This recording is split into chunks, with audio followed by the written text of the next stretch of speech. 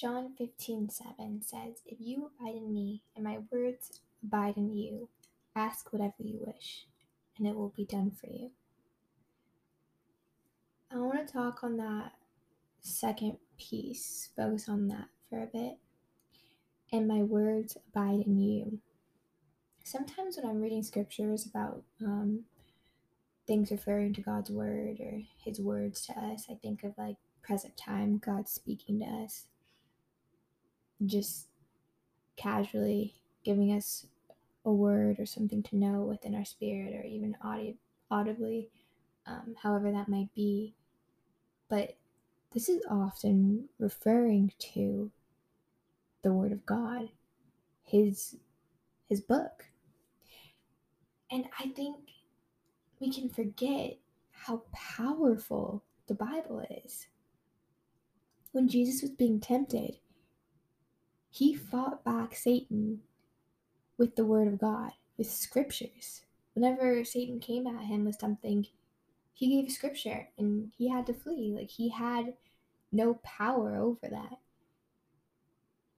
In the Bible, it says, "Heaven and earth will pass away, but my words will remain." These words that we're reading on these pages are powerful. They're strong, and they're gonna get us through life. Like, when you're reading it, I know sometimes it can seem boring, or like maybe it doesn't relate to today's world, but it does.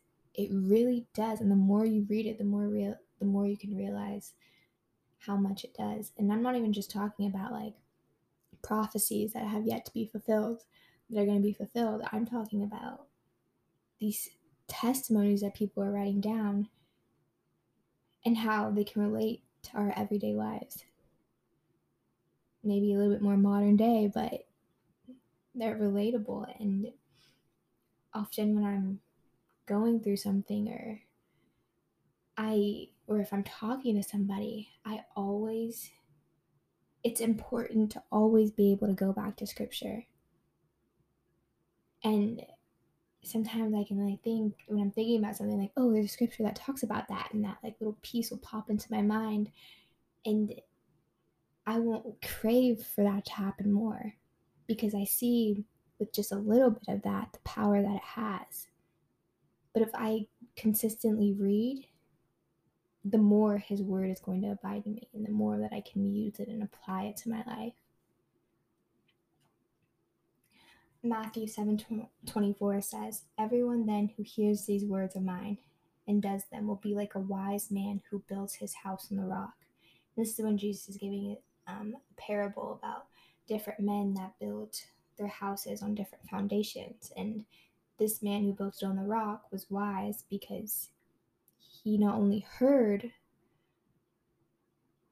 the word of God, he heard them and he applied them and he used them.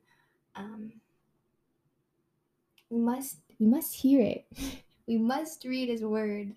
It's so important. And I know sometimes it's gonna feel like I don't have time, or it's hard to sit down and focus, or getting that quiet time. But I'm not saying this just to say this to whoever's listening to this. I'm saying this for myself, because when I do it, I see the growth that happens, and it's so important. Think about it. He claims that it's his word. So when you're reading that, you're listening to God. And the more you listen to him, the more you can hear from him even more. That's truly how we hear him. That's truly how we get to the point of walking in the Spirit and hearing new words from him through our spirit. That's how we do it. We spend time with him and read his word. I encourage you all to set some time aside today and seek him, seek his face, and read his word. And I'm going to do the same. May God bless and guide you all.